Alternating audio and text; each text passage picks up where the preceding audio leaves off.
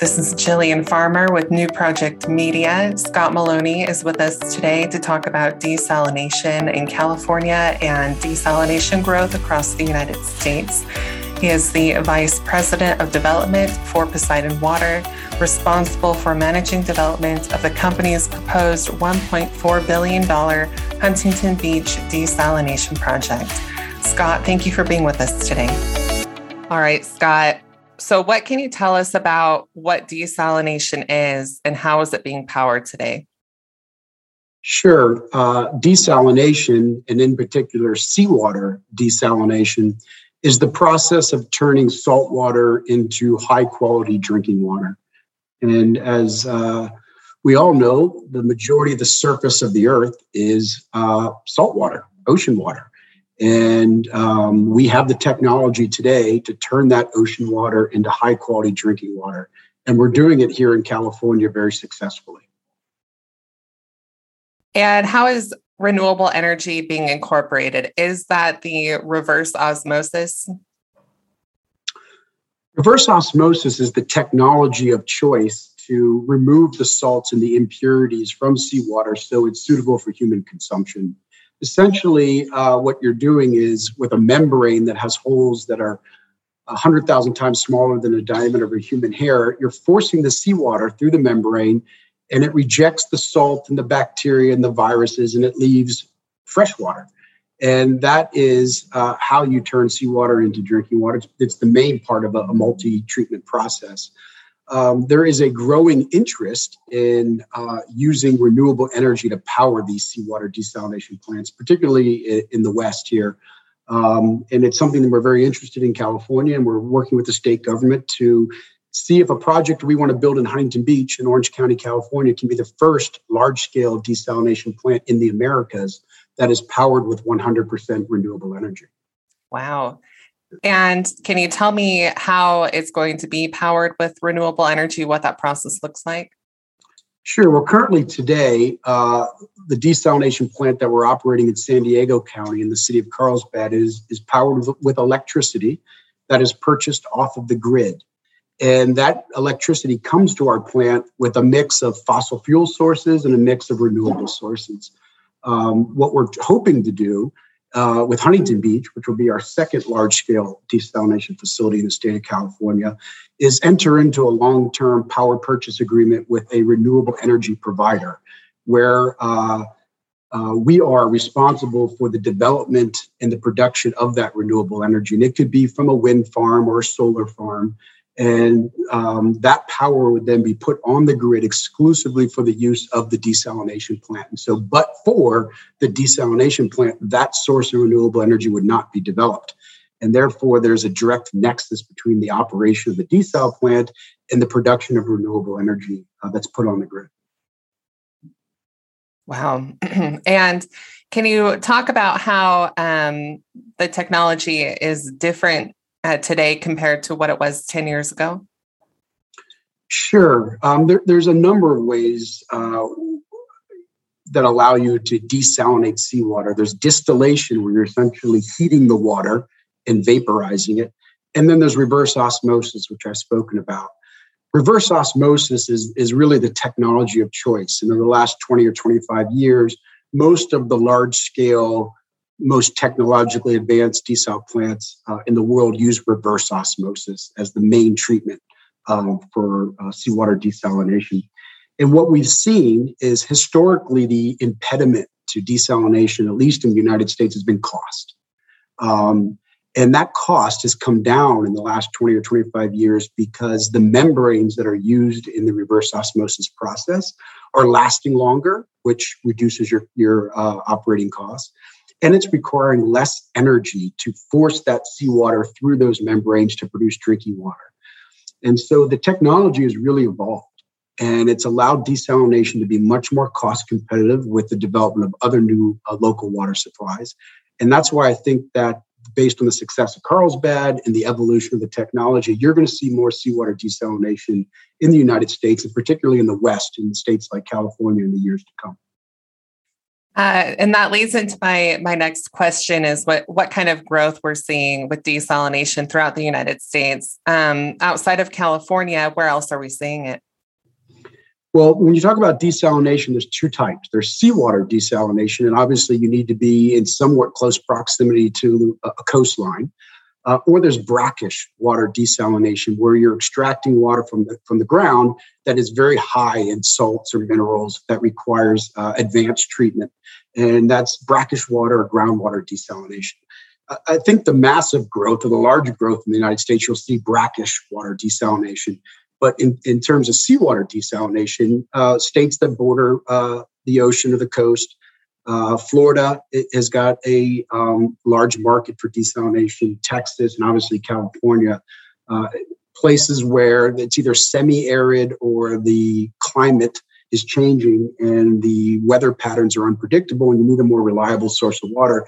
So the real advantage of seawater desalination is it's 100% climate resilient, meaning it doesn't depend on local weather conditions or regional climate conditions. In the case of California, we sit along the coast of the Pacific Ocean, which is the largest reservoir in the world. It's always full. And we have the technology to turn that salt water into high quality drinking water in a cost competitive and environmentally responsible manner. And with the desalination industry growing, are we seeing regulations? And if we are, where are those regulations being seen? Sure. In 2015, the state of California approved the first seawater desalination only regulations in the world that I'm aware of. And that was really an acknowledgement that the technology is real, it's viable, and it's here to stay, or otherwise the state wouldn't be regulating the technology in the way it is today. And it's really a model. I mean, California really is on the leading edge of environmental regulations. And the new regulations that are in place for seawater desalination plants ensure there's a viable path to make sure this technology reaches its potential. And can you talk about what those regulations are looking like in California, what they have passed recently? Sure. I mean, the regulations stipulate where you can build a seawater desalination plant and the type of technology for intaking the seawater and then discharging the byproduct, which in the case of seawater desalination is essentially seawater with twice the content, salt content. So it takes 2 gallons of seawater to make 1 gallon of drinking water. So in the case of our Huntington Beach project, 100 million gallons of seawater will come into the treatment plant every day. 50 million gallons of that source water will be high quality drinking water. And then the other 50 million gallons will be our byproduct, seawater with twice the salt content.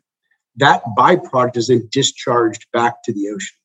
And so the regulations in California want to make sure that, one, your plant is sited in an environmentally appropriate place. And then two, that the technology you're using to intake and discharge the seawater is the best available technology feasible. And then finally, to the extent that you have any environmental impacts that are unavoidable, you have to mitigate for those impacts. And so the new regulations are very prescriptive in that regard, where you can build it, what technology you need to use, and then what mitigation for any environmental impacts that you cannot avoid. Wow, thank you. And kind of circling back on the Carlsbad facility, can you talk about the process and what it was like getting that facility online? Sure. Carlsbad was the first large seawater desalination plant permitted and built in the state of California. That project was originally introduced in 1998. The permitting process started in 2001, and we started construction in 2012. So it was over a decade to navigate through the state's permitting process. That facility came online in December of 2015 and has been in operation ever since. It has produced over 80 billion gallons of drinking water over that period of time, which is roughly 1 billion gallons for every month of operation. It's the largest single source of drinking water in San Diego County. But the real lesson learned was this was all pre the adoption of the desalination regulations. And so it was a very uncertain process with a lot of risk and a lot of cost. And what we hope is with these new regulations in place, that there is a regulatory roadmap for desalination plants in the future. So it doesn't take as long to permit them and build them.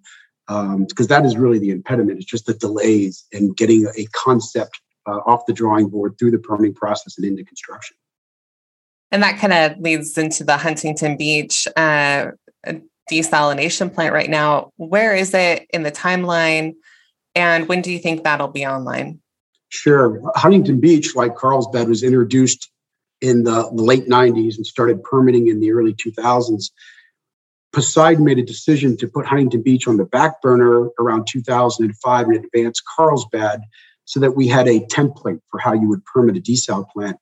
We picked back up the active development of Huntington Beach around 2010. And as a result of the adoption of the new desalination regulations in 2015, it's taken us. The Huntington Beach desalination plant is in the final phase of the permitting process. We have now acquired all of the necessary local, state, and federal permits to build the facility, with the exception of a coastal development permit from the California Coastal Commission, which we are scheduled to have considered in the first part of 2022. And assuming we're successful in obtaining that permit, we believe that we can initiate construction within a year of obtaining the permit. And then it takes about 3.5 years to build the facility and bring it online. And so if everything goes according to plan, the Huntington Beach facility can be delivering high quality drinking water in Orange County late 2027, early 2028, which may sound like it's a ways away, but it'll be here before we know it. And last time we spoke, you mentioned that there are a few desalination projects waiting on permits. There were maybe 15 kind of looking at the Huntington Beach project. Can you talk about that? Sure. There are about 12 to 15 different seawater desalination plants in some stage of development in the state of California today. Some of those are very large-scale plants like our proposed facilities in Huntington and Carlsbad, and some of them are much smaller facilities. What I believe is that the Huntington Beach project will be an indication of how serious the state is about the technology. If we can successfully obtain the last permit we need, then I think the technology will flourish in the state of California. If we run into an impediment and we can't get through the permitting process, I think it's going to have a chilling effect on the industry. I think it's very unlikely you'll see any desalination plant of any scale, any kind of meaningful scale, proposed in the state of California for quite some time, if ever. Because in the case of Huntington Beach, you have a project that has met all of the standards, all of the environmental standards at the local, state, and federal level. And if it can't get through the process, then I'm not sure there's any project that could. And so that would make Carlsbad an anomaly in terms of the technology. And I don't think that's where the state wants to be. I don't think it's in the best interest of the state, given the effects of climate change and drought. But the reality is these projects are very expensive to permit and they take a long time. And if the state doesn't provide a viable roadmap or path for doing it, then you're not going to see any more proposals. And circling back on the regulations, now that California has regulations, do you think that other states seeing desalination projects like Texas, like Florida, will adopt similar regulations? I think so. And you're already really seeing it in Texas because there's a number of proposals to build a desalination plant in Corpus Christi, Texas. And I'm following that closely, as you can imagine. And there's a tremendous amount of deference to the regulations in California, even though those regulations have not been adopted in Texas. There really is kind of a template for how you site, design, and build seawater desalination plants in the United States. And it's based in Carlsbad because that is the model.